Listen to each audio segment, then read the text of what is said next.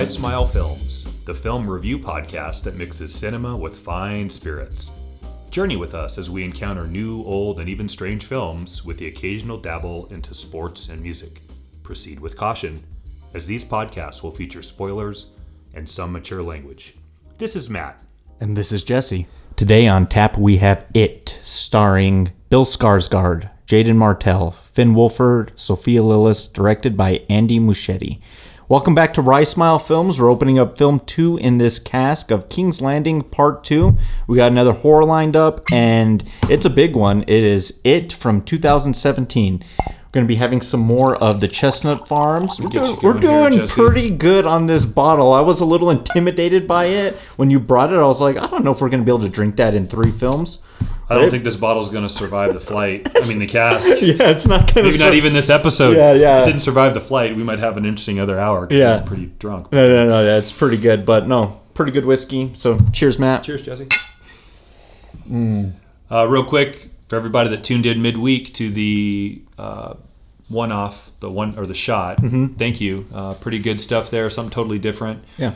Some sports, but mostly that's going to have to do with film. We'll do a film. We'll do some music talking about like best bands, albums, songs, eras. We'll do some film conversation. But the cool thing about it be like if you're into that topic, you can tune in. If you don't, just get ready for the next weekly iteration, which is It this week. So back to the wheelhouse, right? Yeah, awesome. Right. I'm excited to talk about this film, but I want to kind of mention first, some kind of viewer response from the week.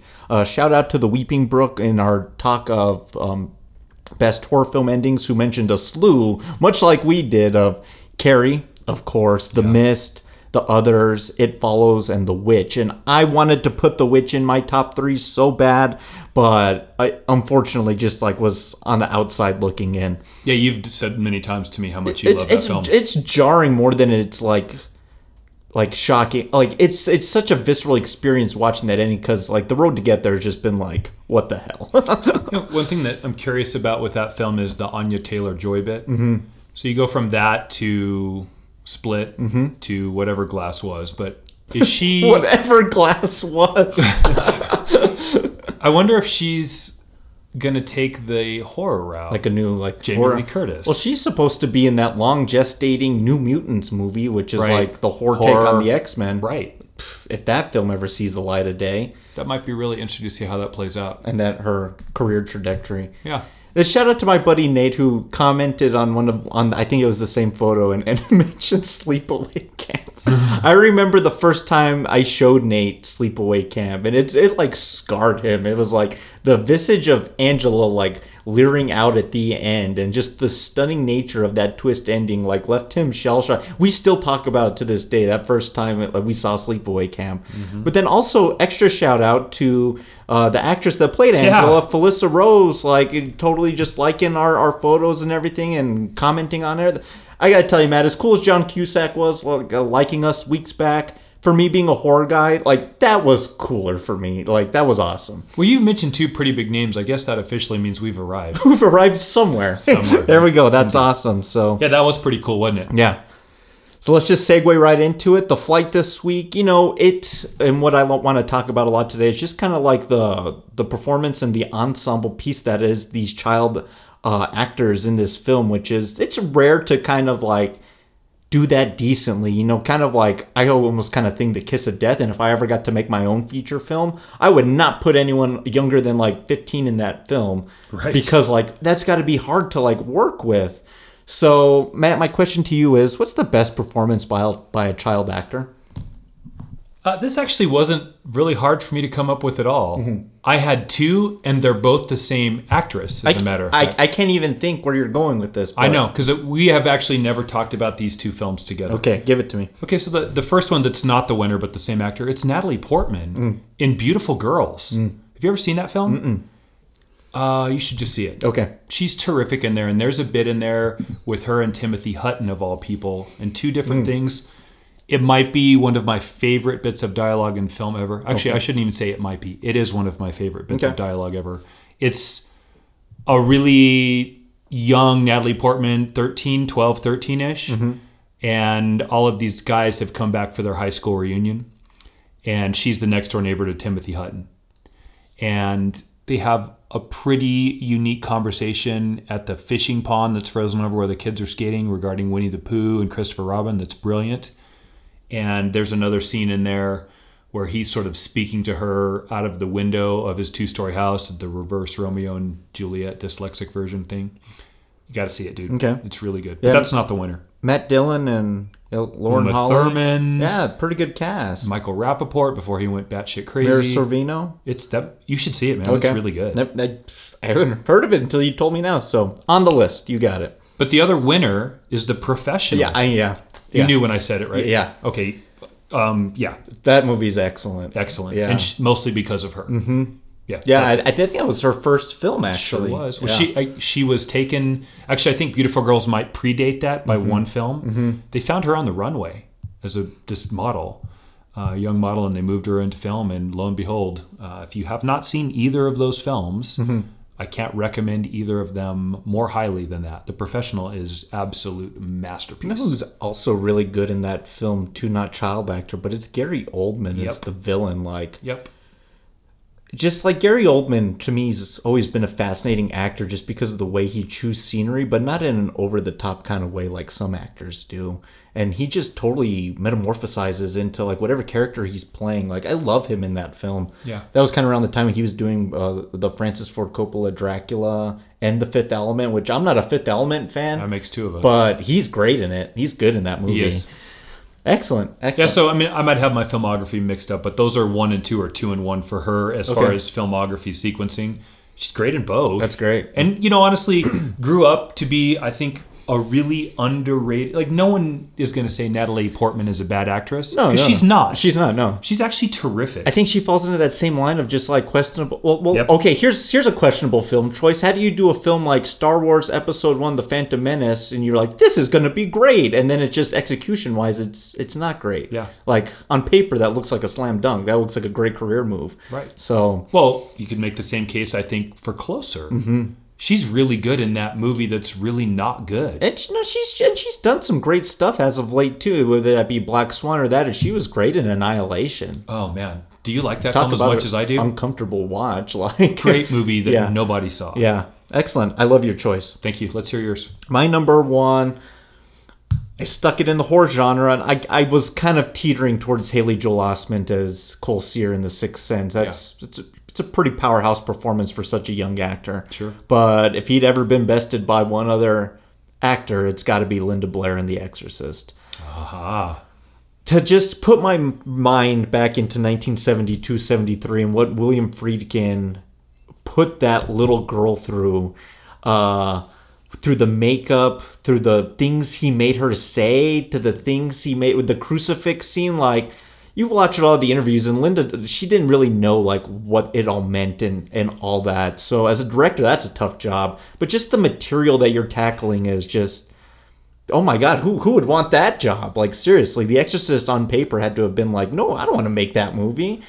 But I think he found a little girl that, like, just whether it's your mother sucks cocks in hell, Karis, like, what? It comes out of the little girl. And they did dub her voiceover with this other woman, but, like, she still had to lip sync all of that stuff. And you got the pea soup and the levitation, and they... Masturbating with the crucifix? Yeah, and they dropped the temperature in that room to, like, 30 degrees to get that real, like, cold effect. Like, that's a powerhouse performance, too, for, like, a very uncomfortable film. But that film kind of defined her whole career. I don't think she could ever get out of the shadow of Reagan McNeil. Oh, and they tried to resurrect it a few times with some later iterations, and they failed. Exorcist II, The Heretic? Yeah. What's the one where there's one good scene in one of those? Which Exorcist is it? Where we're in the hospital and we get that hallway shot. That's 3. That's a pretty damn good scene. She's not in that one though, but yeah. That's William Peter Blatty, who wrote The Exorcist, the book, the novel, and wrote the screenplay, actually directed that film, and it's based off of another book he wrote called Legion. Oh. So it's like a quasi-sequel to The Exorcist. Yeah. That film's underrated too. George C. Scott? Yeah. Yeah, that's a good one. Have you ever seen Repossessed? Mm-hmm. This is spoof one? Yep. Yeah. So I got to go Linda Blair, The Exorcist. We got to talk about The Exorcist one of these days. I'm sure it'll come up, but...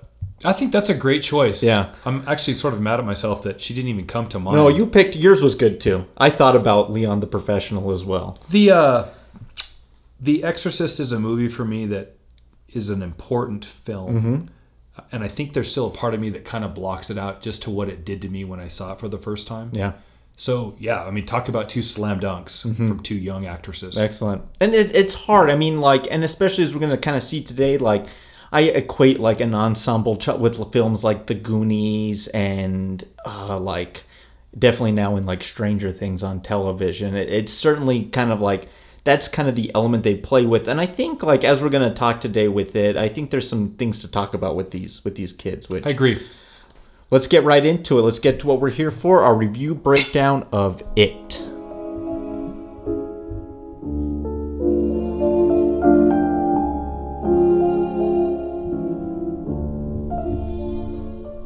It starts out with brothers Bill and Georgie Denbrough as they put the finishing touches together on their this little sailboat that they're making out of paper, so to speak. Yeah.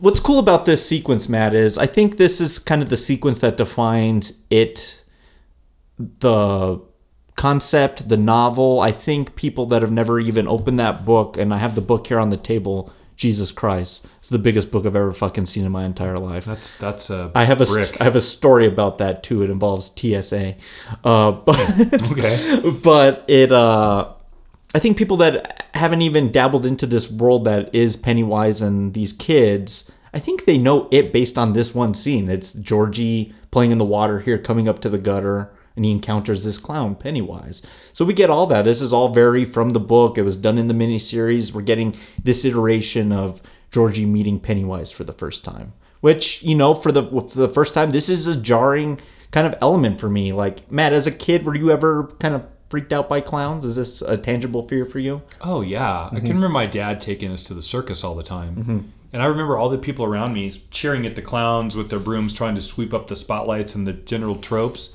And I always was kind of scared. Circuses are kind of weird already. Like, you're right. I kind of don't get them.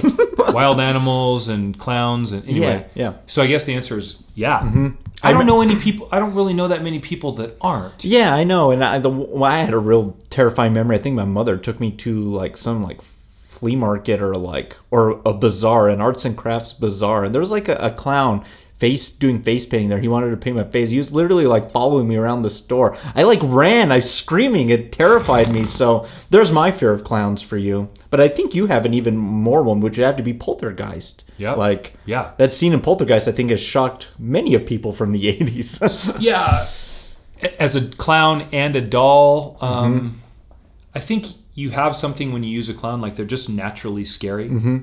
And you can have like a version at a kid's party that has light clown makeup, but heavy clown makeup with the hair and the shoes. Talking about your John Wayne Gacy's? Right. It's Yikes. just terrifying, man. This is interesting, and this concept has never plugged into my head until this very moment. The Joker, the Batman villain himself, is the clown prince of crime. That version of the clown, though, Matt, in my childhood never bothered me, not once. That's kind of weird, isn't it? Yeah, I just realized that too. I can say the same thing. Yeah, there must be something to the personality that he had. I guess that there's menace there, but it's a different type of menace than trying to be eaten out of the storm gutter of this rainy street. Let's talk about that for a minute. Yeah. Pennywise is an interesting looking character. And we see several variations on the look of that character from fade in to fade out. Yeah. This introduction to Pennywise through the storm gutter to Georgie, I think is pretty effective for a couple reasons. Most of him you can't see. Yeah, He's often in the shadows. You're getting like a shoulders up kind of view. Right. And what you do get is the sort of illuminated eye effect and a rather creepy line of dialogue that's sort of enticing. And that changes for me the minute Georgie runs away. Yeah. Because if it was that easy, Yeah. and all you had to do was just snatch him up, why did he wait so long? Yeah, Pennywise falls into a bit of the horror trap that I think befalls a few horror icons, which is, why don't you just kill it instead of all this foreplay? You know what I'm talking about? It's a lot of setup to go to the actual meat of the death kind of a thing. And in horror, you have to light the fuse and let it smolder a little bit. Yeah. So I'm not even saying that that's a bad idea. Yeah. But as the kid's looking for the boat that's been washed away, you can have Pennywise stalking him, known to us, unknown to the child, to Georgie, and you get something better than this friendly clown in the gutter that's really not that friendly. To me, that's what's we 7 minutes in. Yeah. It's not a total miss, but it's kind of a miss off the bat. To me, I'm captivated at this point by Bill Skarsgård's performance. I mean, the way he sounds is thoroughly creepy, but like I like how you said, oddly welcoming. Yeah, I might crawl in there and get some cotton candy too. And I like that if that plays through, but that doesn't play through the rest of the movie at all. It becomes less seducting of the characters and more preying on their like fears, their internal first fear of what's bothering them. Right okay, now. so right, you just stole my thunder because I'm going to ask you because that's what I was going to get to. Yeah. If the beginning sequence is I'm going to seduce you through come play with a friendly clown, and that screenwriting wise is the introduction to the antagonist, and the rest of the film is I feed on your fear and it what empowers me. You know where I'm going with this. Yeah. That's written like shit. It's inconsistent from page 7 to page, I don't know, 215? Yeah. I don't know, Jesse. Well, but maybe we have to blame King for that one. I mean, this is the opening bit of his book. It's a full 30 pages of Georgie getting killed here. Yeah. But he does meet his end the same way. Gets his arm lopped off, chomped off, and pulled into the storm drain. You know, I like what you said about that. Like a film like Jaws, I think sets that up that villain element a whole lot better with this ever shark presence, because the way it feeds is going to do the same thing from the beginning to the end. Even the beginning of Halloween, this kind of blank, emotionless stare of young Michael Myers as he's killed his sister. I mean, that's consistent. I know what you're talking about. Like, you're setting up a villain who's going to use his trick is going to be the seducting of the characters. And well, some of that might come to be, it becomes this fear tactic that he eventually plays on. So let's kind of get right to that, and let's start introducing the members of our Losers Club. Okay. Which I just kind of want to say, I like how each one of these characters is different in their own right, and they all have a different personality. I think they all play off each other well. I think it's one or two kids too many. Yeah. Yep. Like, I think even in the film it suffers. And again, okay, let me come back to this book. 1,200 pages. I've only gotten to like page 400 in this book, so I haven't even finished the damn thing. All I know is that I went on vacation one time. I had this book in my backpack, and they couldn't scan through my backpack because the book is so damn thick. I got selected for additional screening by TSA, and they're like, "Sir, what's in your book?" I was like, "Oh, it's Stephen King's It." And then they're like reaching in my bag, and they're like, "Is there something in here that's gonna like poke me or anything?" I was like, "No, it's just the book." Like, there's something in here that's gonna poke me. Yeah, it was weird. Like I was hiding something. I was like, "No, it's just this book's gigantic. This book's a behemoth. I don't know if I'm ever gonna finish reading this book. I doubt it. I need to get like a book on tape or something." This is too much. And to me, this is a problem with Stephen King in some of his iterations. Like, you read Carrie when we did the Carrie episode. You read that book in a week. Actually, you gave it to me a week. I read it in like 2 nights. Yeah, that's a quick read. I think Salem's Lot is, well, longer. 400 half pages. The size of that. Yeah. Even The Shining. Yeah. Once he got into The Stand and It and some of these longer books, I kind of tune out a little bit. Like, there's only so much story you can have there where, you know, there's a general meat of a story and then you're just padding it with a lot of exposition. You know, the chili cheeseburger where the chili runs down.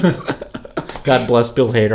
I can't wait to see him in the movie next week, by the way. That's going to be terrific. But he's right. That's what's in there, padded around this Pennywise story. It's a lot of that. A lot of following the characters and getting into their heads, which I'm okay for, but a lot of times I could deal without that. I think one of the things we consistently bring up on this is less is more. Yeah.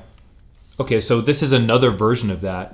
Part of the art of story is being concise so that you don't water down what happens so much that your audience stops caring. Yeah. Because and like what you just said, You gave him about 400 pages, and then how old is this book? 10 years, 6 years, 5 years? How old is this book now? Oh, this one that when I bought it. When did you start this 400 I bought it a page year journey? I bought it a year before this film came out. So Okay, so you're a couple about 5 years. Okay. You're still not going to finish. You're never going to finish it because what's happened in the story has oversaturated your interest level. Yeah. We all have that. There's a point where the story's just over. Yeah. Here's another example of that for me. Okay. The last season of Breaking Bad was shit. It was completely unnecessary, and I would also put the X-Files in the same category. It should have ended one season earlier, and I understand the revenue component. Like, I'm not stupid. Yeah. But as an audience member or a person being told the story, beginning, middle, and end, and get the fuck through the second act so we can get to the end and get on with it. We play that game with TV shows. Like I've told you so many times, like TV shows need to know when to like get out while they're ahead. Right. Don't overstay your welcome. Like right. Stephen King, don't overstay your welcome with my attention span. But here's one thing I think the film does really well. I think this film, not so much the miniseries, does a really good job of cleaning up a lot of this excess. Yeah. Which I'm going to talk about some of the stuff that's kind of left out. I think it's a more crisp version of the road to get there. So amen to the screenwriters and As hard as you've been, I agree. That's a nice thing. Matt, can you imagine like sitting down to adapt it? Like we'd have to go through this page by page and like take like a highlighters and kind of say like, well, we don't need this, we don't need that. Like we'd have to read the book in doing that. It's the art of adaptation is taking a story and making it manageable for the screen. Definitely. And that being said, it is a 2-part piece, so for all the things that it did, it also kind of didn't. Yeah. And we got some stuff coming in the second movie that I'd like to get to in a few minutes, but we'll get there. So let's pick it up. Georgie's been devoured or consumed by the storm drain gutter clown. We got our Losers Club now. Yeah, so we got Bill Denbrough, Richie Tozer, we got Stanley Uris, and Eddie Krasbeck. Eddie Krasbeck tends to be my favorite. I love this little kid and this little hypochondriac. But this is kind of the initial kind of group, and we're kind of tailored also with Mike Hanlon and Beverly Marsh and Ben Hanscom as well. I like him. Ben? Yeah. I like him. And he's interesting too, just because he's the new kid on the block, but he's also just because he is overweight, he's got extra compensation to kind of come through. Like again, it's this horrific time in adolescence, this middle school period where just like everything sucks. Yeah, your body's changing, everything's changing. Like this kid has no friends. Like he's in a tough spot in and of itself. Yeah, they do a good job of showing that, and mostly forgotten, especially because his advances towards Beverly are not going to ever be returned. Yeah, but I will say this: okay, it'd be an easy thing to have him freak out and throw a fit, but they don't. Like the way he's written and the character, you can see he's upset that she hasn't taken a shine to him the way that he would like, but it doesn't take you off the path of whatever story. I'm curious to see how that actually plays out in the second film with them older. So that's what I was going to get to. Like much better looking. Yeah, exactly. Beverly grew up into Jessica Chastain. I know. Yeah. Hell yeah. Whoops, Ben, you should anyway. Yeah. I think you said it really well earlier. Each one of the characters is very different. Yeah.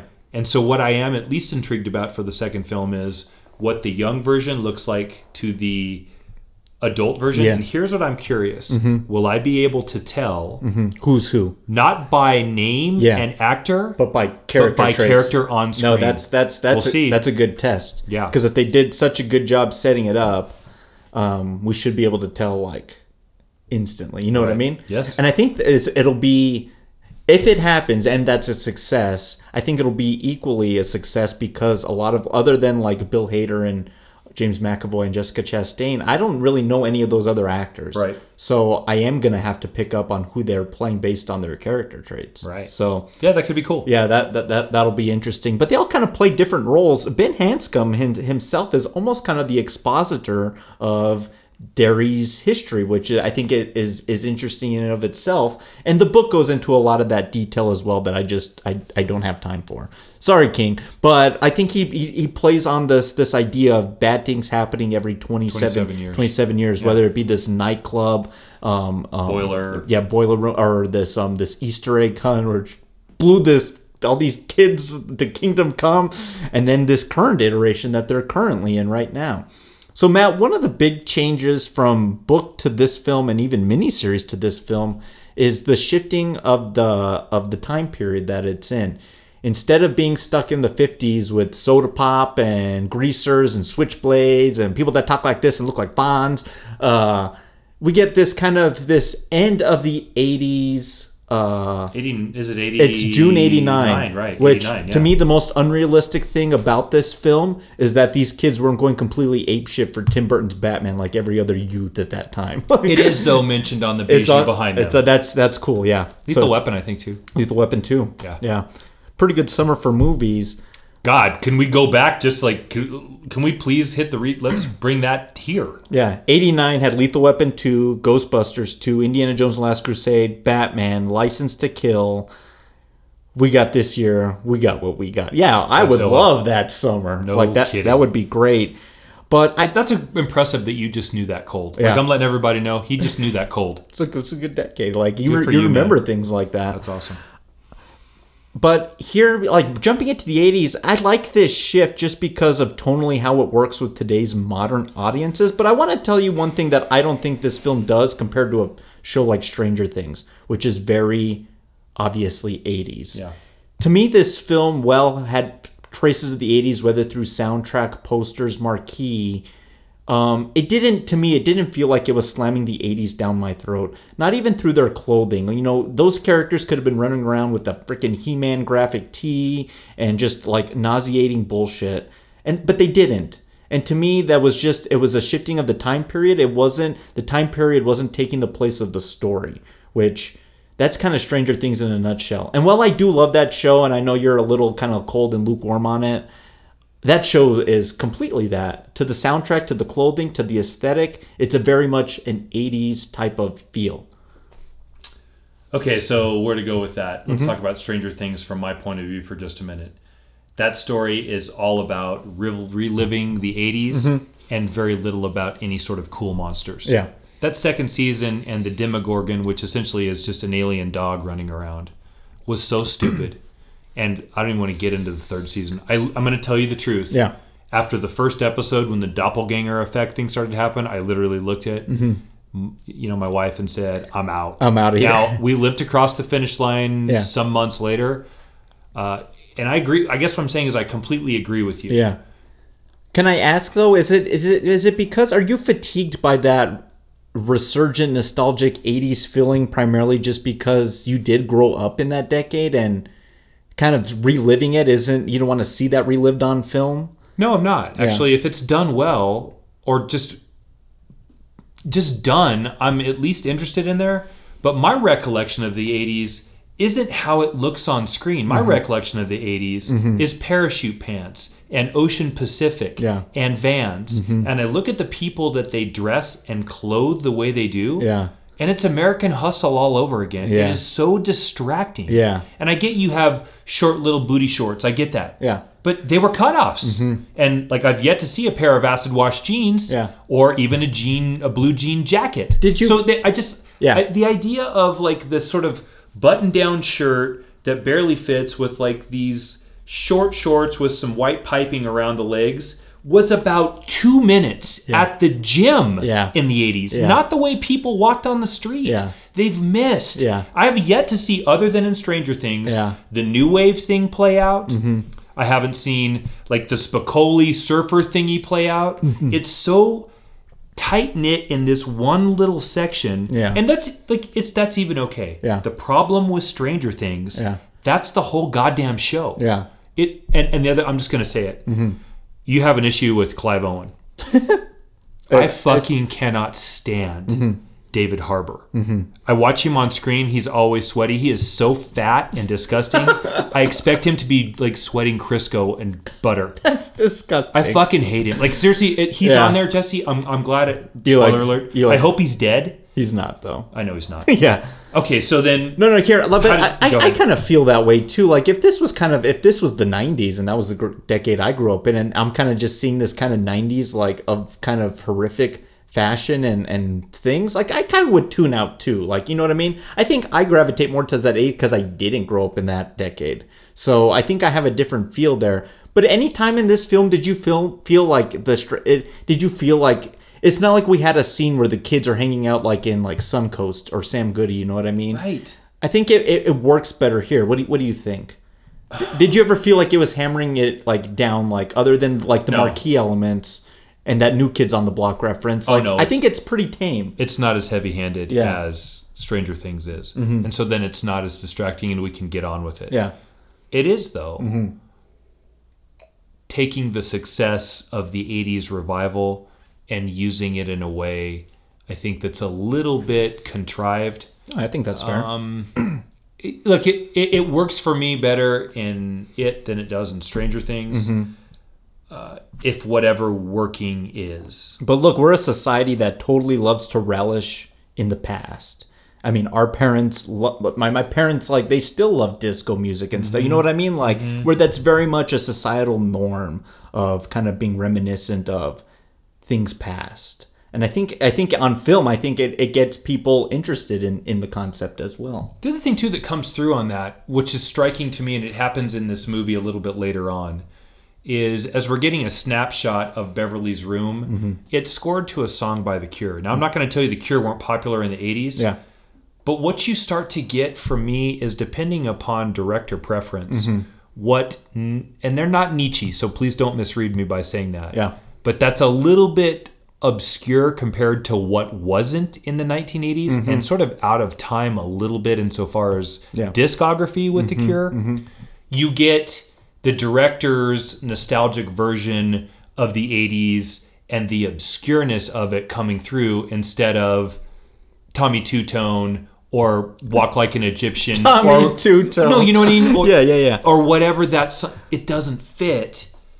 It doesn't fit. Yeah. For everything that The Cure was, which is landmark, and someday I have an amazing Cure story that I'll tell you. Yeah. Right? Yeah. That band didn't dominate the deck. They dominated a subsection of music. Yeah, no. They were, where's U2? Yeah. Come on, man. Where the streets have no name. Again, not a band that's like one of my favorites either, but like they're just such I know obvious. I know what you mean. Oh. Yeah, I'm not going to argue with you there. I just thought it was interesting. Like, whoever thought, and obviously it makes the sequel more present day than like having to like backdate that to like the early 80s. I think it improves that, but I don't feel like it's like obvious. You know what I mean? Right. Like, I think it's a nice adjustment. More on that a little later. Do you want a balloon too, Georgie? I'm not supposed to take stuff from strangers. Oh, well, I'm Pennywise, the dancing clown. Pennywise? Yes, meet Georgie. Georgie, meet Pennywise. Now we aren't strangers, are we? All right, so let's pick this thing up here. So Bill has, ever since Georgie's disappeared, has, been incessantly trying to look for any whereabouts to Georgie, where, he literally comes home and he's created this crazy, like, hamster wheel, like, replica of, like, the sewer system to kind of show the path of this action figure that lands in the Barrens. He's trying to show his dad that, like, there's a chance maybe he's still there. Georgie might be there. Yeah. But then I think this is, like, one of the first instances, too, of the adult element in this film, seen with his parents. And we're going to see that again with Beverly's father, Eddie's mother, everybody in Derry that exists, literally every adult who comes. Can I ask you about that? Go ahead. So, since you brought it up, I have a take on that, but I want to hear what your take on every adult in Derry, even the one kid with the asthma and the broken arm. Which kid is that one? Eddie. Even his. Did you mention his mother? Yeah. Okay. Let me have it. What do you think about that? Why is every adult so awful in Derry? I'll give you the obvious answer, and then I'll give you what I truly think. The obvious answer is that Pennywise has this town under like some type of hypnotic spell. That's the Stephen King answer type of thing. Right. It's the fantastical answer. To me, it's kind of like the trauma element too. I mean, I think these parents lack the empathy and the ability to connect with the youths in town. I also forgot too, which was oh my god, I'm gonna forget his name. The bully guy. Yes. I'll come up with his name here. I'll look it up for you. Sorry, Stephen King fans, I do know his name.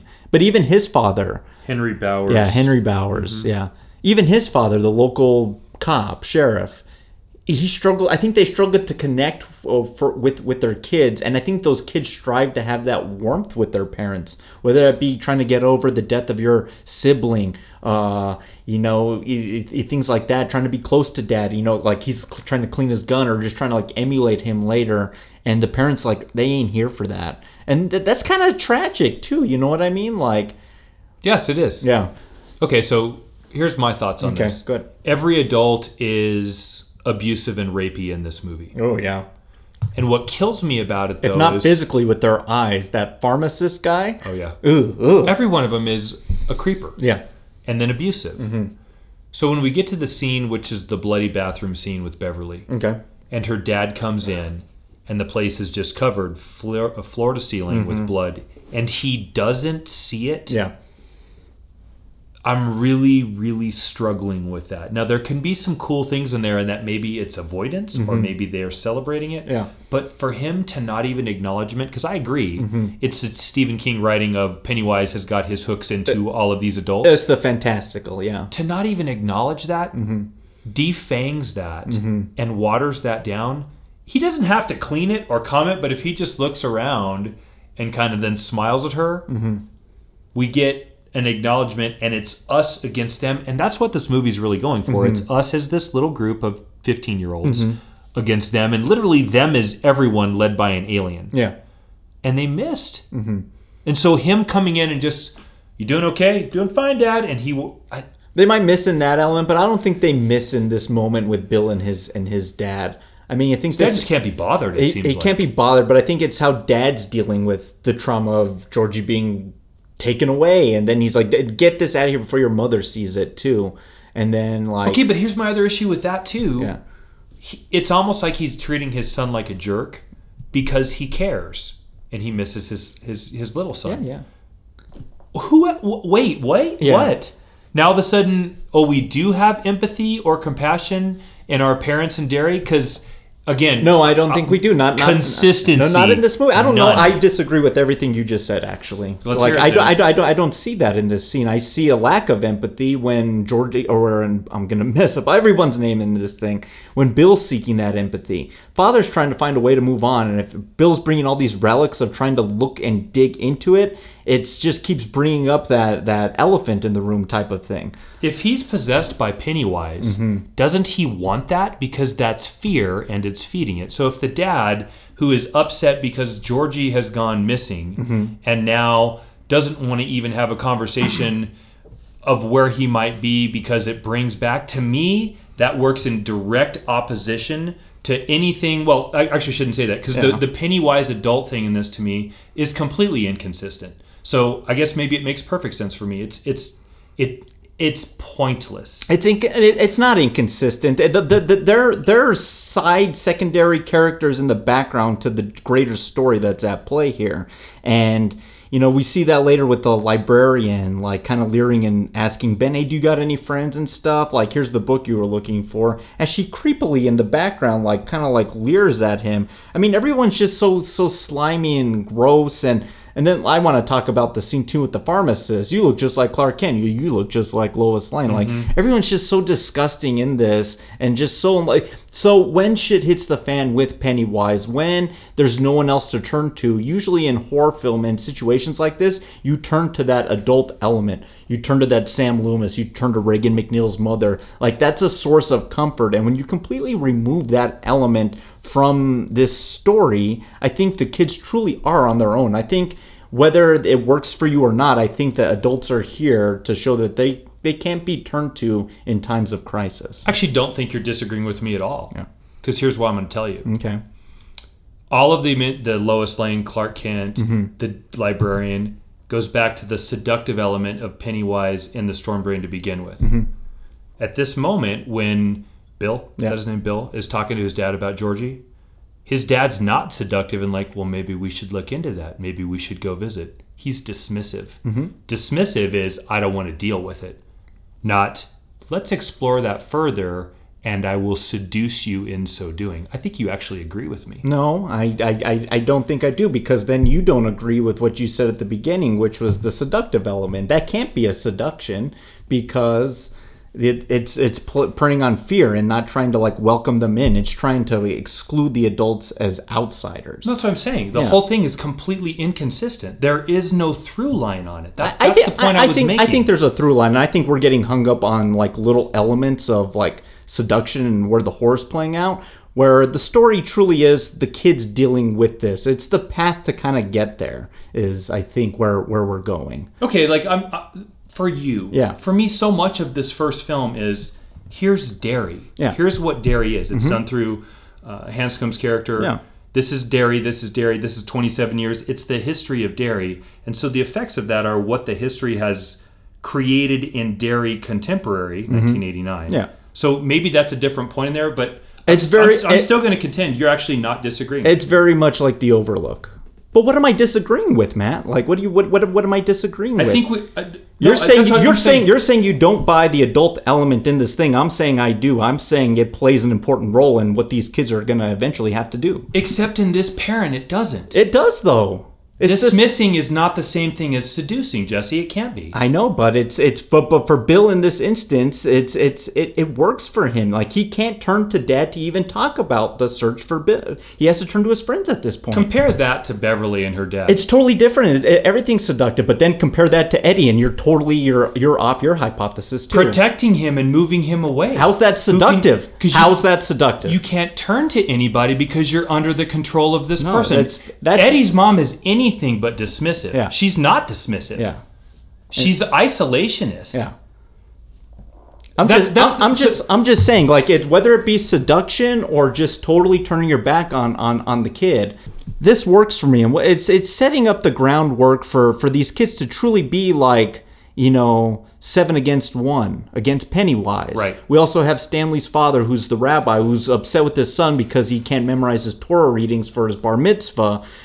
So each one of these kids is coming into a place where they're stemming and trying to go towards adulthood, but they're still kids, and they're failing at that. Where an adult could be a voice of reason or the wise sage in moments like this, that's totally out of the equation.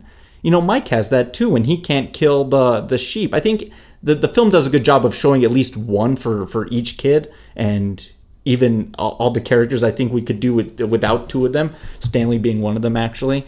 I think the adult element is consistent, where it's just inconsistent with you in the way of its execution. So can we agree on that?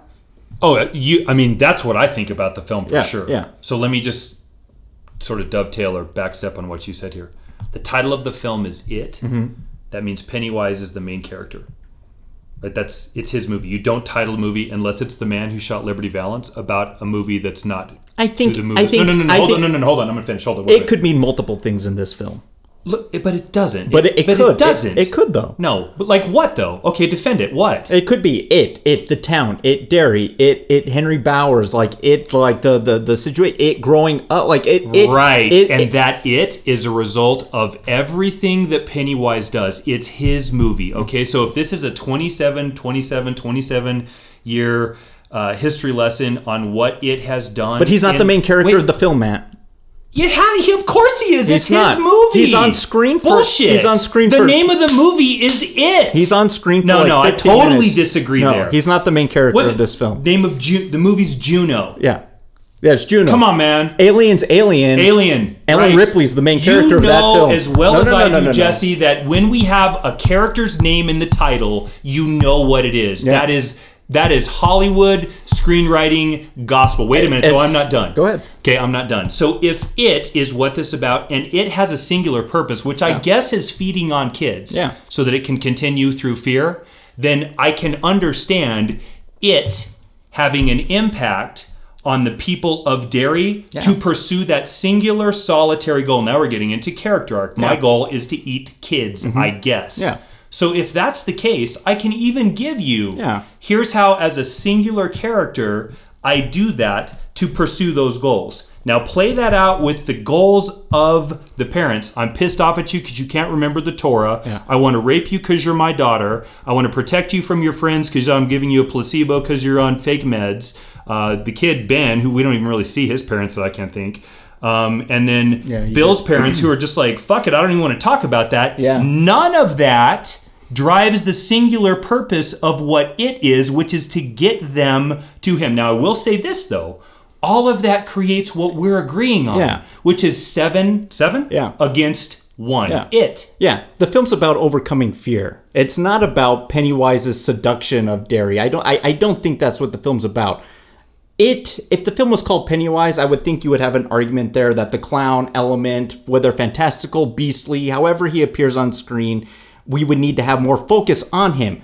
But it can be used as this general term of like overcoming fears, that void. Like however you want to picture that, whether that be parents or creatures or fear or women in paintings. I think it has a multiple meaning, but I don't think you can pigeonhole Pennywise into that thing that the whole thing has to derive directly from him.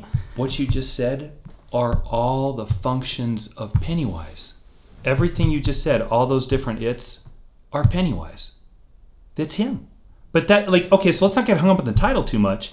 Let's come to the agreement here. Like, whatever we have set up with my failure to see some consistent behavior through a very linear character, which is Pennywise to eat the kids, and your parents doing different things to sort of isolate the kids, we have created an element that's 7 against 1. And here's my other question for you on this.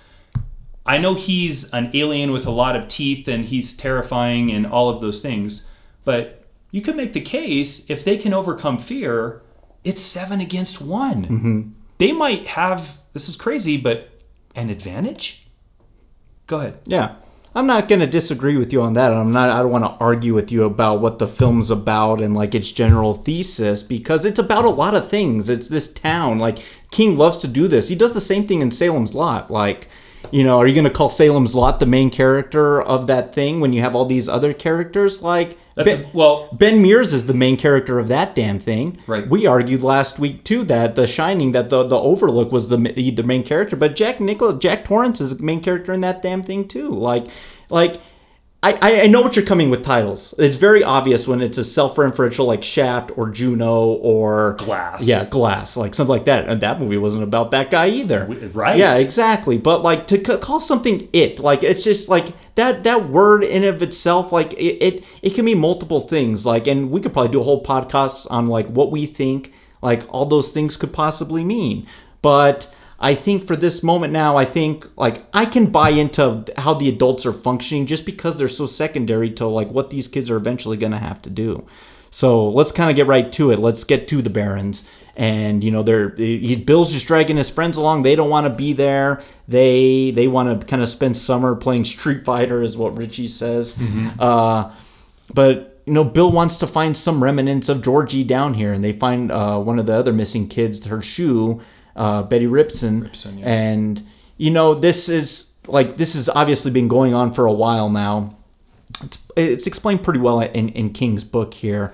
But now we got Ben Hanscom, who's been attacked by the Henry Bowers gang. Sounds like a band, doesn't it? Exactly. Yeah. But for George Thorogood and the Destroyers. Yeah, exactly. Kind of a little bit. And so he's chased through there, and one of these fellow people, Patrick Hockstetter, he meets his demise by Pennywise in the thing.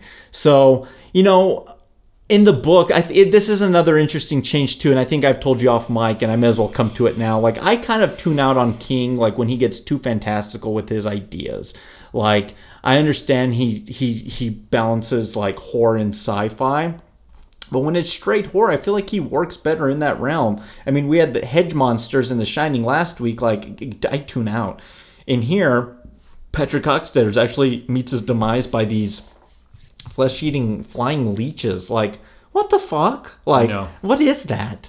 So just let it be Pennywise. Yeah, it's too. It becomes too much. It becomes too much, yeah. And then I know we're in the suspension of disbelief realm here, but like this is another, I think, good change. Like this helps get the plot past this, because like it's a whole section in the book, Matt. I swear to God, it's like 100 pages. The thing too that strikes me in this is this band of kids that's terrorizing our group of 7. Mm-hmm. We get that they're bullies, yeah, but they're like murderous bullies. Mm-hmm. That's not a thing. Again, suspension of disbelief. It's one thing to steal a kid's lunch money and put the sign on his back that says "kick me." Yeah. It's another thing to want to bash his head open with a rock. And we get that through that Henry character, right? Henry Bowers, I think that's the character. We see sort of the effects of, I guess, bad parenting, making him this terrible bully, but yet he's still afraid of his dad. But he doesn't cross the line of becoming or being able to actualize the goal of murder till he eventually does in his dad. And here's what, again, back to this, I know I'm hung up on this, and this is my issue, and I'm trying hard to get you to come to church with me on this. But my issue on this is, okay, so let's assume that Henry's dad is an awful parent due to Pennywise's influence upon him. Okay. Why does he stop him from shooting that gun at the cat? Like, he gets his buddy to hold the cat, and he's like, just hold it while I shoot it. And then dad comes around the corner, and in a weird way, kind of reels Henry in, but then shoots at his feet to just, like, none of that makes, it's just fucking orgasmic, utter bullshit for consumption by the audience to drive this movie when there's no story. That is so, again, flying leeches. I'm so befuddled by what that isn't, that I can't even find the words to describe it. Like, what the what? Like, all I have is what? Can you please? And maybe it's so much cocaine. Yeah, this was definitely that time for him. Can you please pick a fucking story and just here's the problem. Tell me. Here's the problem with the book, Matt. Don't get angry. I'm already there. No. Here's the problem with the book is that because it's 1,200 pages, you have all that time to go through something like that. Yeah. And now when they adapt that to something on film, it's going to come across pretty ham-fisted. Yeah. And that's something you have to take with a grain of salt when adapting these, especially this novel. Look at it, Matt. Look how big that is. I know. Like a lot of stuff's going to be left like just kind of like floating out there in the ether, and I don't think like it's a problem with book adaptation, and like it's a lot of the reasons why something like Game of Thrones like gets adapted into a television series, because if you want to get hung up on things like that, if you want to do that, you have an hour each week to do that. Like, it's different here. Like, to me, those out. Well, I'm not going to disagree with you. Like, it's that's inconsistent with like kind of like the evil of the dairy and whatever. In a out movie that's 2 hours and 15 minutes, there's just not enough time to flesh a lot of those things out, too. I mean, if Henry Bowers was the main character, Matt, if he was part of the Losers Club, I'd have a bigger problem with it. But because it's so minuscule in this section of the film, because they do away with Henry Bowers into the well, and it's like he was barely in the movie. You know what I mean? Yeah. So this doesn't even matter. So like, I don't even care. I don't even care. Okay, so that's interesting that you would say that. Yeah. Okay, I can't not care. If you're going to spend the time developing the kids' relationship with their parents, and that's what a large portion of this movie is, then I'm going to care. But that being said, that might just be a difference in how we approach this. I want to ask you a question, though. To me, if the idea, I think what we agree on is we have a 7 group, a group of 7 that don't have any guidance that's going to get them through this. Correct. Is that done more efficiently and more effectively if we don't see them have any parents? Because then you get neglect. You get that. You could get that, but then every one of them's neglect. And I just think that gets me to where I am anyway, which is these kids are on their own. Yeah. In a much more effective way. To me, that would just be boring, though. Like, if every one of them's like, I'm neglected by my parents don't love me, my parents don't talk to me, they don't come to my band concert. We would get tired with that. At least they make an attempt to differentiate, what the parents are doing to each other. You're not man enough to kill this goat. I don't want to talk to you because I'm still hung up on Georgie's just like you are, son. Like, I want to have sex with you, Beverly. Ugh. It's like I'm gonna keep you in a bubble, Eddie. Like, I think it's also hard too, Matt, to like shortchange like where that's gonna play out as well until we see the next film, because King's novel in and of itself is actually interspersed with both of these stories. Right. Yeah, that's no small feat to fix that. Here, we'll talk next week. If we don't see like any kind of change, based on the what the parents set up for them, like that fear of like, I got to get away from dad, I don't want to be trapped by my mother, I need to be man enough to shoot this goal. I want to see how those play out, and I think it's hard here when we're just kids throughout. But I think at the same time, I think we still get the same goal. I mean, I think they... Oh, no, yeah, we're both at the same place where we recognize these kids are on their own. And they have to man up, and they have to take on this Pennywise clown. So I think that works. I'm able to get here with that. Okay, so... Yes. It might be messy. No. Like, it's meant... For me, it doesn't have to be messy for Yeah. you. Can I say one more thing about this, and then we can put this to bed for a minute? Okay, if none of these parents are involved in these kids' lives, and it's because Pennywise has some influence over them, then I think what I also see as a possibility right now, just to this moment, right now, what I've just sort of come to this conclusion is, you get not 7 versus 1, you get 7 versus Pennywise and a town of minions, and inside of that, I'm okay with, I'm going to give you a placebo. I'm going to be rapey as your dad. Yeah. I'm going to bang on you for not knowing the Torah. Yeah. I'm going to put in whatever domestic crisis or conflict you want to fit.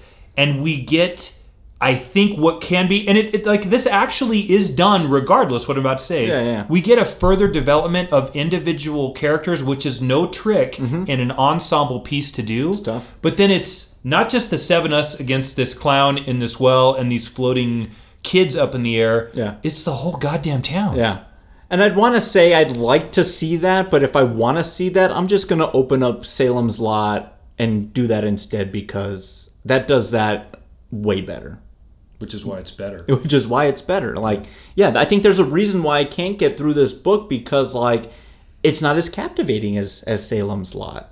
I mean, it's dealing with a lot of similar things. This almighty town that embodies evil. Man, that's something that King likes to do. Whether he's embodying evil in a hotel or towns or like whatever, like it's meant to be something of like a greater type of threat. To a truce and to an understanding, finally. To a truce in Derry, Maine. Yes. So let's actually get right to it. Let's kind of speed it up a bit here. So the kids muster up. They find out a lot about the town, where what the Barrens could lead to, and they're this collective group now with Mike.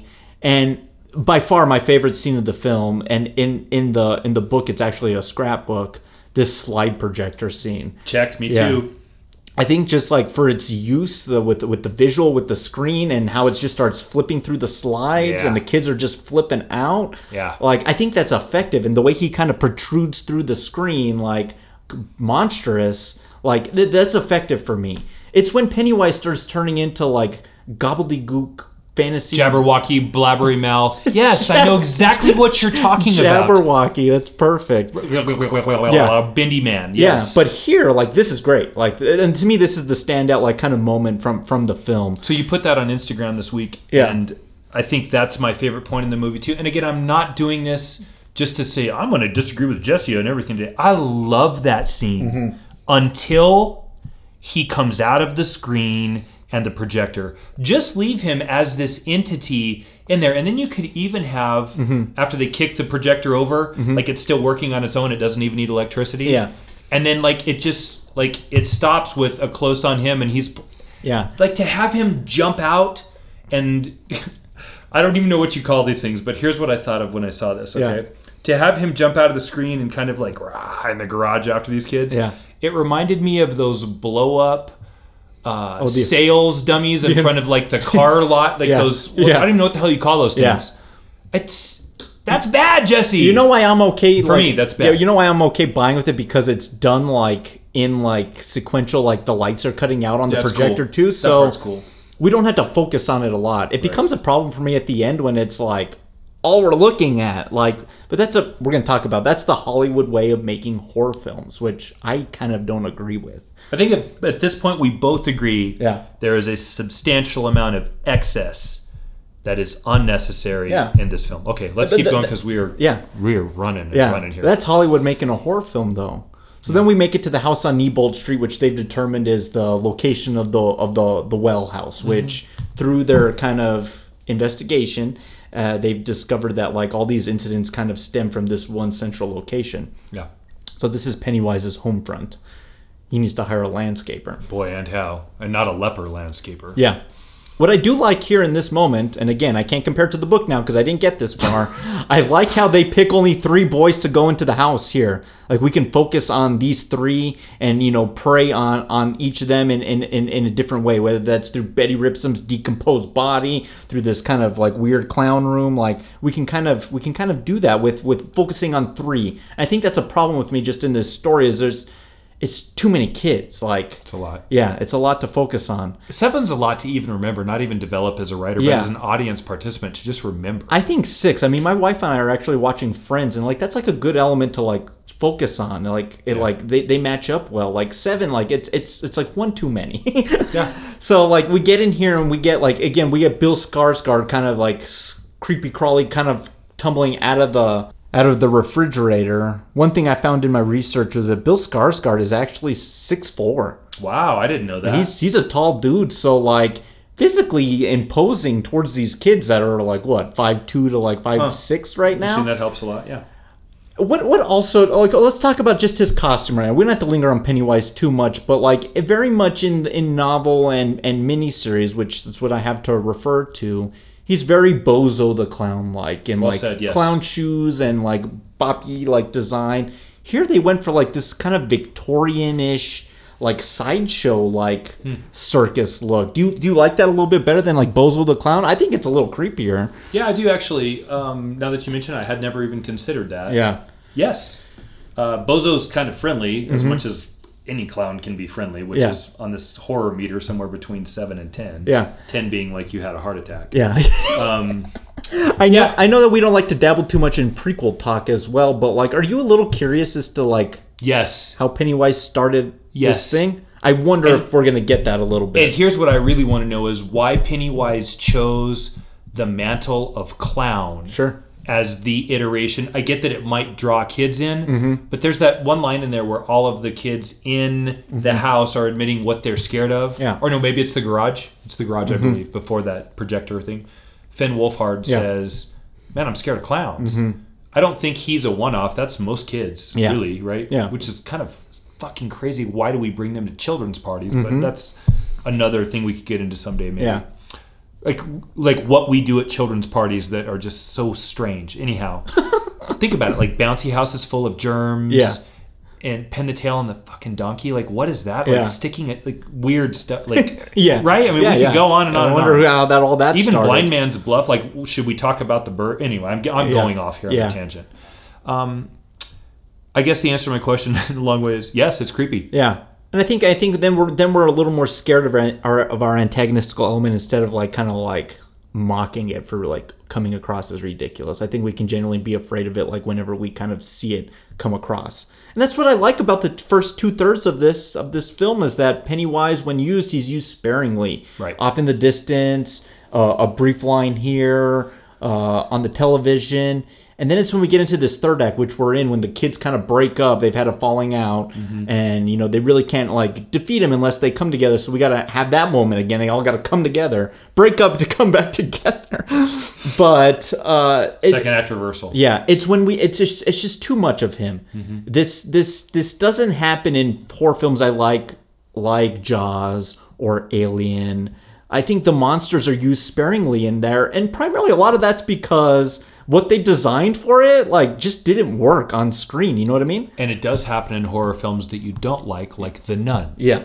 Yeah, Right? The Nun. Too much. I think the Conjuring films are a little guilty of that too. Yep. A lot of modern horror has this propensity to really overshow the monster when I don't think you really need to. I mean, the greatest horror definition to sum up horror is what you don't see is scarier than what you do see. Right. The implication of what's creeping around in that shadows is much more terrifying than fully showing the monster. So if uncanny is a philosophical belief that you have to be okay with in horror, the return of the repressed, then you're onto something. But the return of the return of the repressed in small amounts is effective.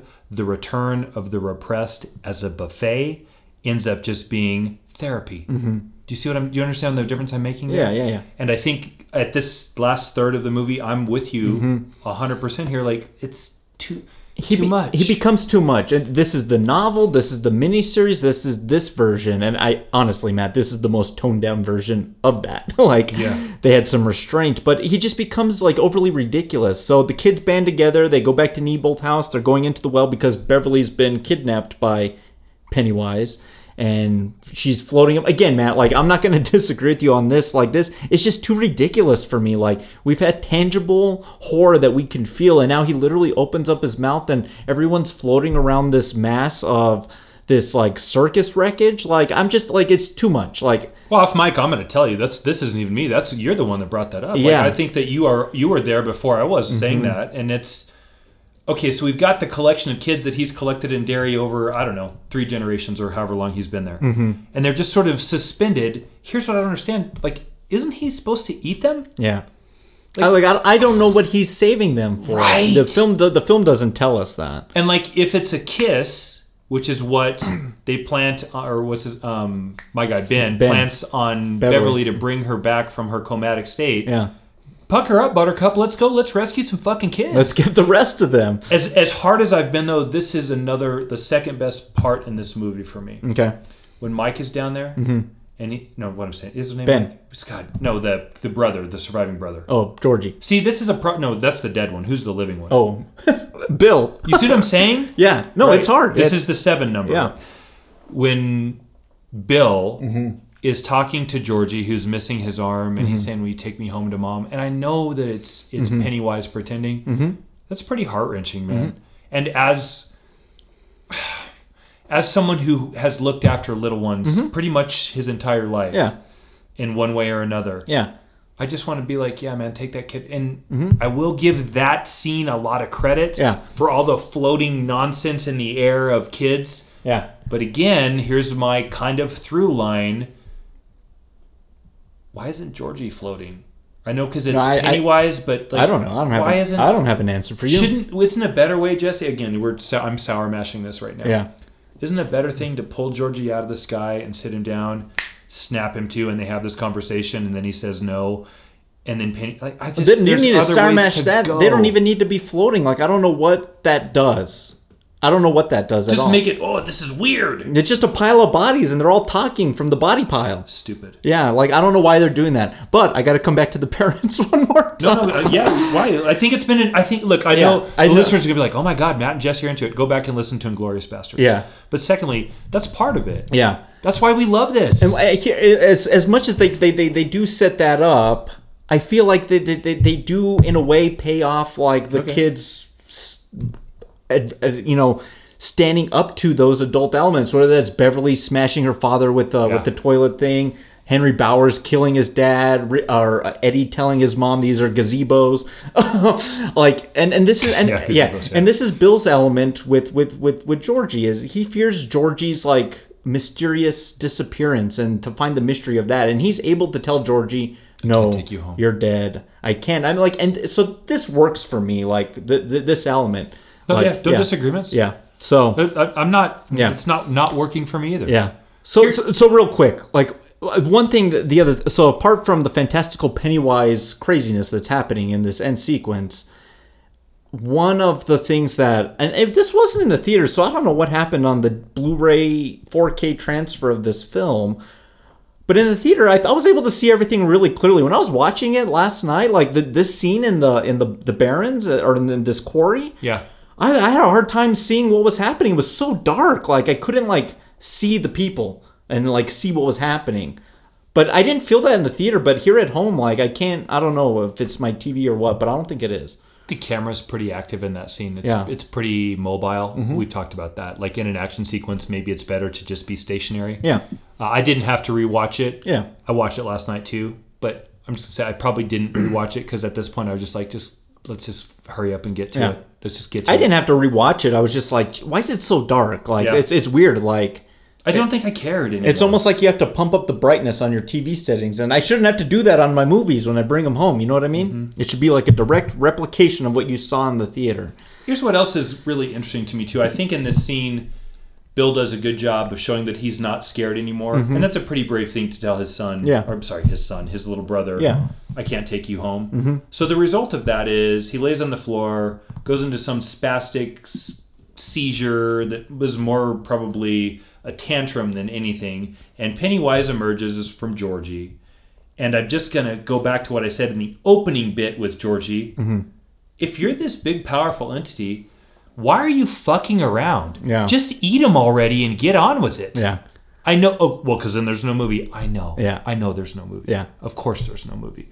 But it doesn't make any logical sense. And again, okay, to devil's advocate myself here, we don't have anywhere to go. Let's go in the basement. Get the fuck out of the house. Yeah, yeah. I know that. Like, Yeah. I know that. And maybe the book does that, but it's not clear in the film. Like, But Pennywise, if you can possess this kid and pretend to be Georgie, yeah, and then you can open up your mouth and there's lights in your mouth that show where the kids are floating and you have, I don't know, 6,000 teeth, just get on with it, man. yeah. Just get on with it. No, I agree with you. So they do win Pennywise. He leaves them before he falls into the thing, and he shrivels up. He yells fear and kind of dissipates into the well, into the dark chasm. Let me ask you a question, because I haven't read the book and I'm not going to read the book. I haven't gotten to this part. And the first 400 pages that you read in that book, Sure. how much of that element of fear is played out in the text? A little bit. You know what the first 400 pages is a lot of is it's setting up that opening bit and then setting up 1980, the reemergence of Pennywise, and then him Mike getting on the horn with all the adults telling him you need to come here, and then kind of showing like the aftermath of Georgie's death. Like that's like a lot of the first 400 pages. That sounds like 400 pages of setup. It's a lot of setup. And honestly, Matt, like the adult stuff, like the adult character stuff is done very well. Okay. Like I'm digging that. So I'm excited to actually see like how that's done in the coming film. It's just the road to get there. It's just so long. So I don't have. Shockingly enough, as much as we haven't seen eye to eye on this, I actually think you're talking me into maybe considering sitting down and plowing through this book. I don't know. Maybe I'm going to leave with your copy tonight. Yeah, you can. Okay. Because I'm not gonna. I don't think You're not gonna. I'm not returning to it anytime soon. Okay. It's an interesting. You know how when you read Salem's Lot or Carrier the Shining or Dolores Claiborne, Night Shift for that matter, it kind of just like off the tip of your tongue, you're able to just kind of just breeze through like the everything. Well, for me, that was the first 5 books of the Dark Tower, too. Yeah. I loved it. In this one, I feel like I'm just getting tripped up on like, I don't know if it's just the way it's spread out, and this is a weird criticism, but like I'm like tripped up on like the explanation of everything, if that makes any sense. What's hard, we talked about this last week with The Shining, too. It's not fair to judge the movie based on the book because those are two separate entities in and of themselves. Yeah. But I will also nod in acknowledgement that there is a piece of that to it because this is the story A, and this is the story A to the second. I don't know what A negative derivative. Yeah, right. Okay, I think I know where you're going with that. I think there is something we can judge, and I think that's the basis of story. That's coming from King's novel. That's what gave us the meat of here. Okay. Yeah. So I think when you adapt, I mean, if there's something questionable, like, well, why did they do that? Well, like, I don't know. You can't blame the filmmaker. Go talk to the author. He did that. Yeah. So yeah, I think that's a worthy conversation. So we're left with the final blood oath between the losers club here. That if this thing ever is to show its face again, we'll remember that we will come back to deal with this. And that's where we're kind of left off with, Beverly and Bill, not Ben, having this kind of last embrace, this kiss, and then we're off to the credits. I'm very curious. I mean, it's hard, like, because it is one part of like probably of one bigger film. You know what I mean? Sure. So it's hard to criticize a lot of like the things that are going to be the through line that are going to parallel each other in the coming film, because they do play off each other in the novel. So it's interesting. Like it's hard to knock it until I kind of see the next one. We'll see. Yeah. Yeah, we might have more to talk about next week, but I guess. Do you think that is portends trouble or portends glory? I don't know. Well, you must have some. I mean, you've been through a lot of film. You have a take going in. Like, what's your expectation? I kind of like how they separated it out this way. Yeah. Like seeing it back and forth, because then by the time you reach the end, you actually have 2 finales. Because this is the book is like elder to younger, back to elder, right? It goes back and forth. Yeah, I'll read the chapter breaks for you here. Oh Lord. No. So you have it goes from like 57 to 84, 85, and then part 2 is June of 58, and then part 3 is the grown-ups. Oh. Part 4 is July of 58, and then part 5 is back to the grown-ups. So it's a lot of flipping and flopping. So separating out those 2 linear storylines might actually be a benefit for these films. Mm-hmm. Whoever decided that one was also maybe secretly a genius. Have you ever? Oh, sorry, Matt. I want you to say what you're going to say. But have you seen Andy Muschietti's? Did you see Mama? Yeah. Yeah.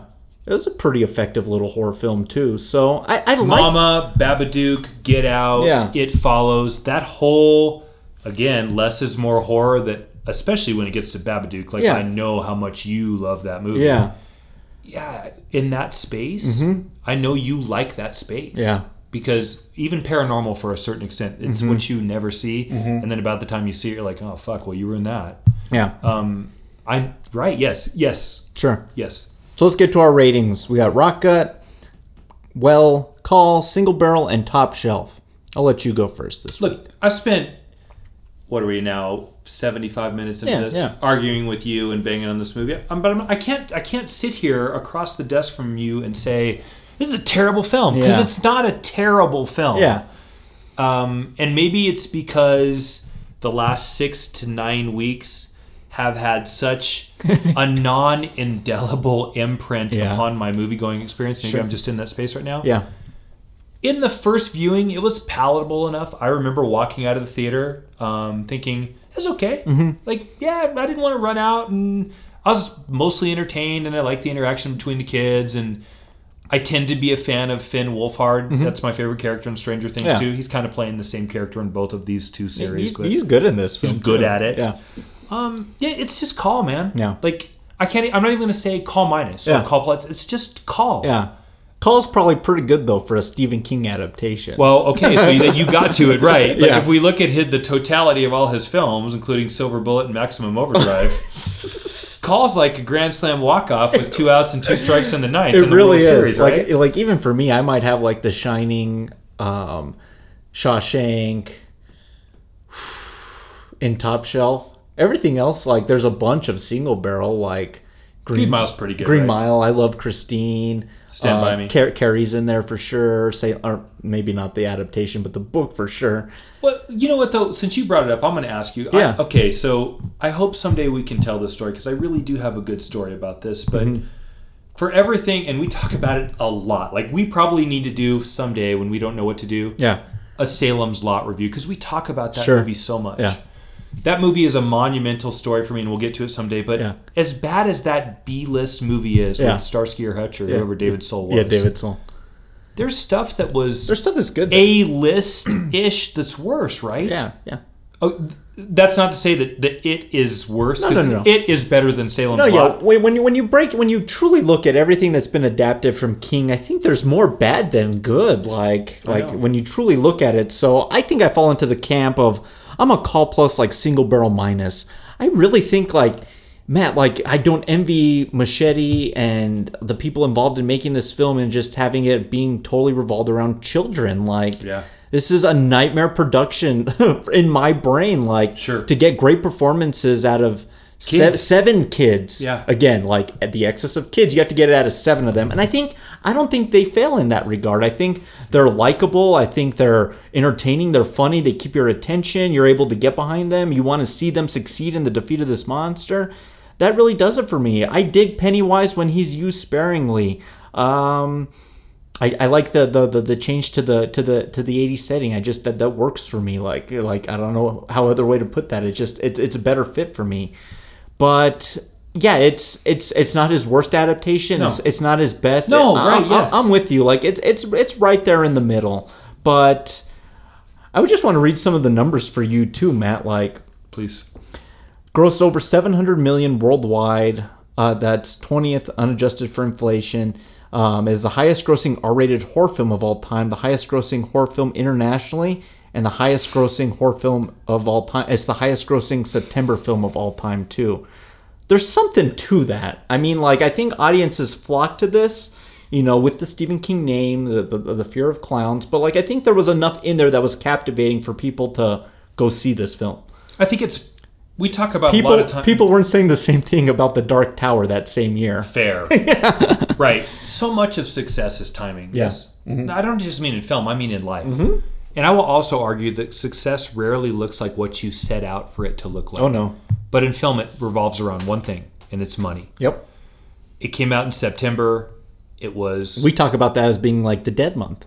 Yeah. Right. So that you basically can dominate the market if you have something that's good, Mm-hmm. and this was good enough. Mm-hmm. And it also is a beneficiary of timing insofar as we are clearly in pop culture in an 80s revivalist movement right now. And to that, for everything that I said, like, no one really wore that except for one summer, and there's a whole lot of other stuff. Like, they can throw me the middle finger and says, well, I got 17 billion reasons that tell you that are green that'll tell you you're wrong. Exactly. And so they did a good job of Yeah. exploiting that market at the time, the economics of Yeah. it. So I'll give them credit. Yeah.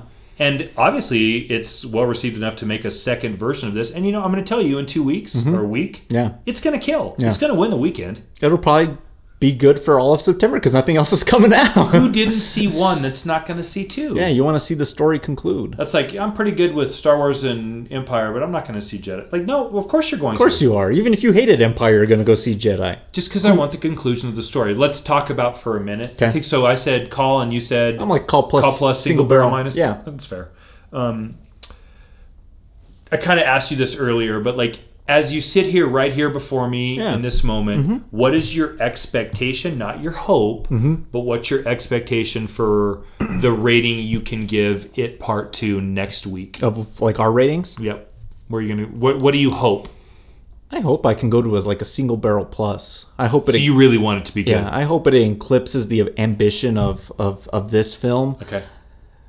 The reason I'd be hesitant to like fully embrace that is just because I know the direction this part of the story takes, and if they were wise, they would definitely tweak some things to like not make it be so ridiculous. If they do that, I think that there's something there to expand on. So I'm going to tell you. Are you done? But very rarely do like films get the opportunity to play with older adult versions of themselves, Yeah. unless it's like one of these sequels that was made in the 70s and they're doing the second version now. Like I think this is a unique monster. I don't think this has ever been done like quite like this before. Okay. Yeah. So I hope it's good. I hope I can get to. I go into any movie hoping it's good. I don't well, want to see shit. It's kind of a stupid comment. No, but yeah. You're right. Like, I hope it's call plus to single barrel. I know it's not going to be top shelf because I just know it's not. Because I know what the material is they have to work with. But here's my thoughts. I already sort of prefaced it earlier. Am I going to be able to tell who the character was grown up? Because that has to do with the writing of Progress.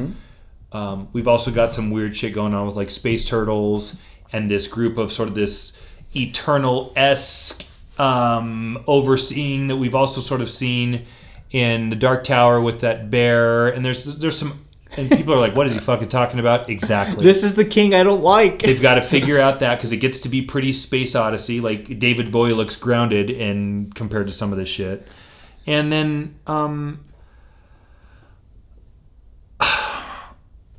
it's Pennywise. Are we going to get... Like, at this point, I'm pretty close to saturation with Pennywise. He's got to be in the movie. Yeah, no, definitely. Now, I will say this. Yeah. The one scene that I've really watched, which is that Jessica Chastain scene with the old in that lady. old lady's house. Yeah. That's pretty effective. Yeah. But that's 3 minutes. So I'm going in with high hopes, like you said. Of course, you go into a movie like, I hope this is going to be good. Yeah. I think today I'm going to tell you that I'm expecting call plus to... Okay. No. Call minus to well plus on this. Okay. They've got some really big obstacles Oh to yeah, overcome. I think so too. But they've shown the propensity to do that because we didn't talk about this all. Like in the book compared to the movie, the Beverly gangbang scene in the movie compared to what it was versus the book, they really navigated those waters quite successfully Yeah. in the movie. Yes. Right. Can't Like show for that. everybody who doesn't know what we're Can't talking about, Go the Google kids it. all bang out Beverly in the book. Oh, Every one of them. Yeah, you gotta- so she can calm them down. Yeah. Fuck you, Stephen King. Yeah, can't show that on film. Thank God. Yeah, so well, you can, but that's a different kind of film. Yeah, so, no, I'm with you. So what the film has actually working for me, they actually have 3 of my favorite actors in this film. James McAvoy, Bill Hader, and Jessica Chastain. Yeah. I love all 3 of them. Me too. And this isn't the first movie they've been into together. They've been in films before, so there's a chemistry there. So what did Bill Hader's Jessica Chastain in? they were in this great 2-part opus called The Disappearance of Eleanor Rigby. Oh, yeah. And it's actually done part 1 and part 2, and one's from his perspective and one's from her perspective, and it's this breakup. That sounds fantastic. Yeah. And then there's a third one, and it's actually like both perspectives, but it's not the same as watching them together. Aren't you guys coming in? It's gray water. What the hell's gray water? It's basically piss and shit. So I'm just telling you. You guys are splashed around in millions of gallons of dairy pee. So, are you serious? Doesn't smell like caca to me, senor. Okay, I can smell that from here. It's probably just your breath wafting back into your face. Have you ever heard of a staph infection? Also, a staph infection. So unsanitary. This is literally like swimming inside of a toilet bowl right now. I mean, have you ever heard of listeria? No! It's just, are you retarded? I mean, you're the reason why we're in this position right Guys. now. All right, let's wrap up this episode with a nightcap, kind of thinking about, it and its kind of a decade decision to shift from the 50s to the 80s, which I liked. But, what's a film remake that could actually do with a similar change that might actually improve the content? So right. I'll let you go first. This is really an important movie for you and me, isn't it? Mm-hmm. The one I'm about to give you. Okay. Because it's Rebecca. And one of the earliest sort of like, hey, you and me are going to be friends things was like a Rebecca poster that you gave me. Yeah. Because you knew that I loved that film. Mm-hmm. I really, really love Rebecca. And I think that being set in Victorian era repression with what you can't see, and that's part of the reason why that movie works. Mm-hmm. 1939 is a long time ago. Sure. To be remade today with what maybe with some directorial expertise, and I would have to consider who would be doing it, mm-hmm. I think could be done really, really well and coolly. That's essentially the story of a widower takes a new wife and she has to live up to the moniker of the previous wife. And especially that is sort of played out through the maid. Mm-hmm.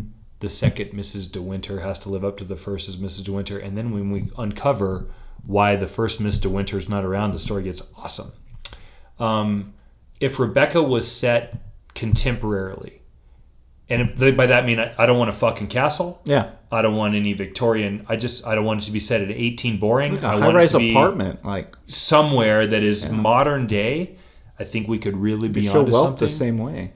Right. Here you go. David Fincher, George Clooney, maybe Blake Lively. Like, what do you think for your remake of Rebecca? I'm not sure if you're telling me about the film noir that I'll never see, or the Rebecca remake that I'll never see, but I'm intrigued. There you go. Look, if Sidney Pollack was still alive, I could see him taking a crack at this. It's not that movie, but Robert Redford and Ordinary People, I could maybe see that. But I think that could be done well. And you know what's crazy about that film? Yeah. That's actually the only movie that Hitchcock ever won any Academy Award for. Best he Picture, never won Best Picture, but he won, or Best Director, but he won Best Picture for that. Yeah. Which is shocking if you think very about shocking. It. So Rebecca's my I think that'd be great. I mean, like you treat it less gothic and more like suburban wealth. Yeah. I mean, there's a film I think I made you watch years ago called The Invitation. Yep. So even something like that along those lines, I think you can kind of get that same feeling across. Yeah. I'm actually going to steal a film, Matt, that you talked about last week, Eyes Without a Face. For where it's set in French countryside, 1960s, well, it works, in that film. Man, contemporary, like Bible Belt, like Missouri-ish type of scenario. You're playing on like Texas Chainsaw and like that type of thing. That could be fun too. Like modern day Eyes Without a Face, like rural setting. You could do the same thing. I mean, I think that'd be great. It could be great. It would be no small task. We took a crack at that for a minute. Remember when we were trying to sort of adapt that a little bit, and we couldn't. Oh, I love it. Mm-hmm. I think Yeah, that- if you when you said Bible Belt, you had me. yeah. That changes things dramatically. Dramatic. It's a little different than French countryside, isn't it? Indeed. Yeah. And that kind of just, that plays on, like, I don't like Texas Chainsaw Massacre. Like, like I like what the film is trying to do, but like as a film, it's like, it's really messy. But like, there's something about that part of the United States that evokes a different type of horror. And whether that's the isolation of metropolis, like metropolitan cities, and you know, like whether it's agriculture or you know, like that really heavy-handed religious element. There's something about that part of the United States. To you listeners out there, is it scary out there? Let me know. But I think you could play on horror in like many different ways in that area. There's a reason the Texas Chainsaw Massacre is as its legacy Monumental as it is. as of itself. It's because of where it's set, Sure. more than anything. Right. I kind of thought The Wild Bunch, and I actually think a remake of that is in play by Antoine Fuqua with Michael Fassbender, Peter Dinklage, and someone else, I think. That could be awesome. I don't know if it's going to be another Western but man, like in like New York City, like crime, like that could be great too. Like that, like think of how you could like shift like the genesis of that film into another decade. I think it benefited it in the most subtle of ways. I think other films could also kind of reap those rewards as well. The Wild Bunch for me has a lot of possibilities. This is these cowboys trying to keep the West alive so that they remain relevant. Mm-hmm. And the movie starts off with those kids burning those ants underneath that magnifying glass, which is essentially a statement from Peckinpah about technology and how the cowboy's not needed anymore. Where do they? So I guess the question I would say with that would be, you'd have to find the dying part of society that might be, maybe it's, maybe it's factory worker. Or it's youths on their phones in a gaze. You know what I mean? So yeah, that could be so cool. We got to do the Wild Bunch one of these days. Like that might be like a 3-hour episode. Oh man. But for what that film means for not only the Western, but for film and Hollywood, that those directors and actors involved, and the level of violence for the time.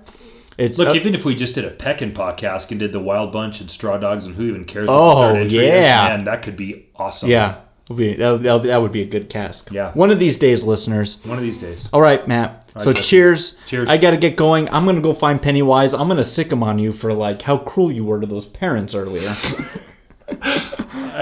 That's good. You'll greet him at the front door. Yeah. Excellent. We'll see y'all next week with It Chapter 2. It's going to be a fun one, that's for sure. Everybody have a good week. We'll see you in the dark. Thank you for listening to Rye Smile Films.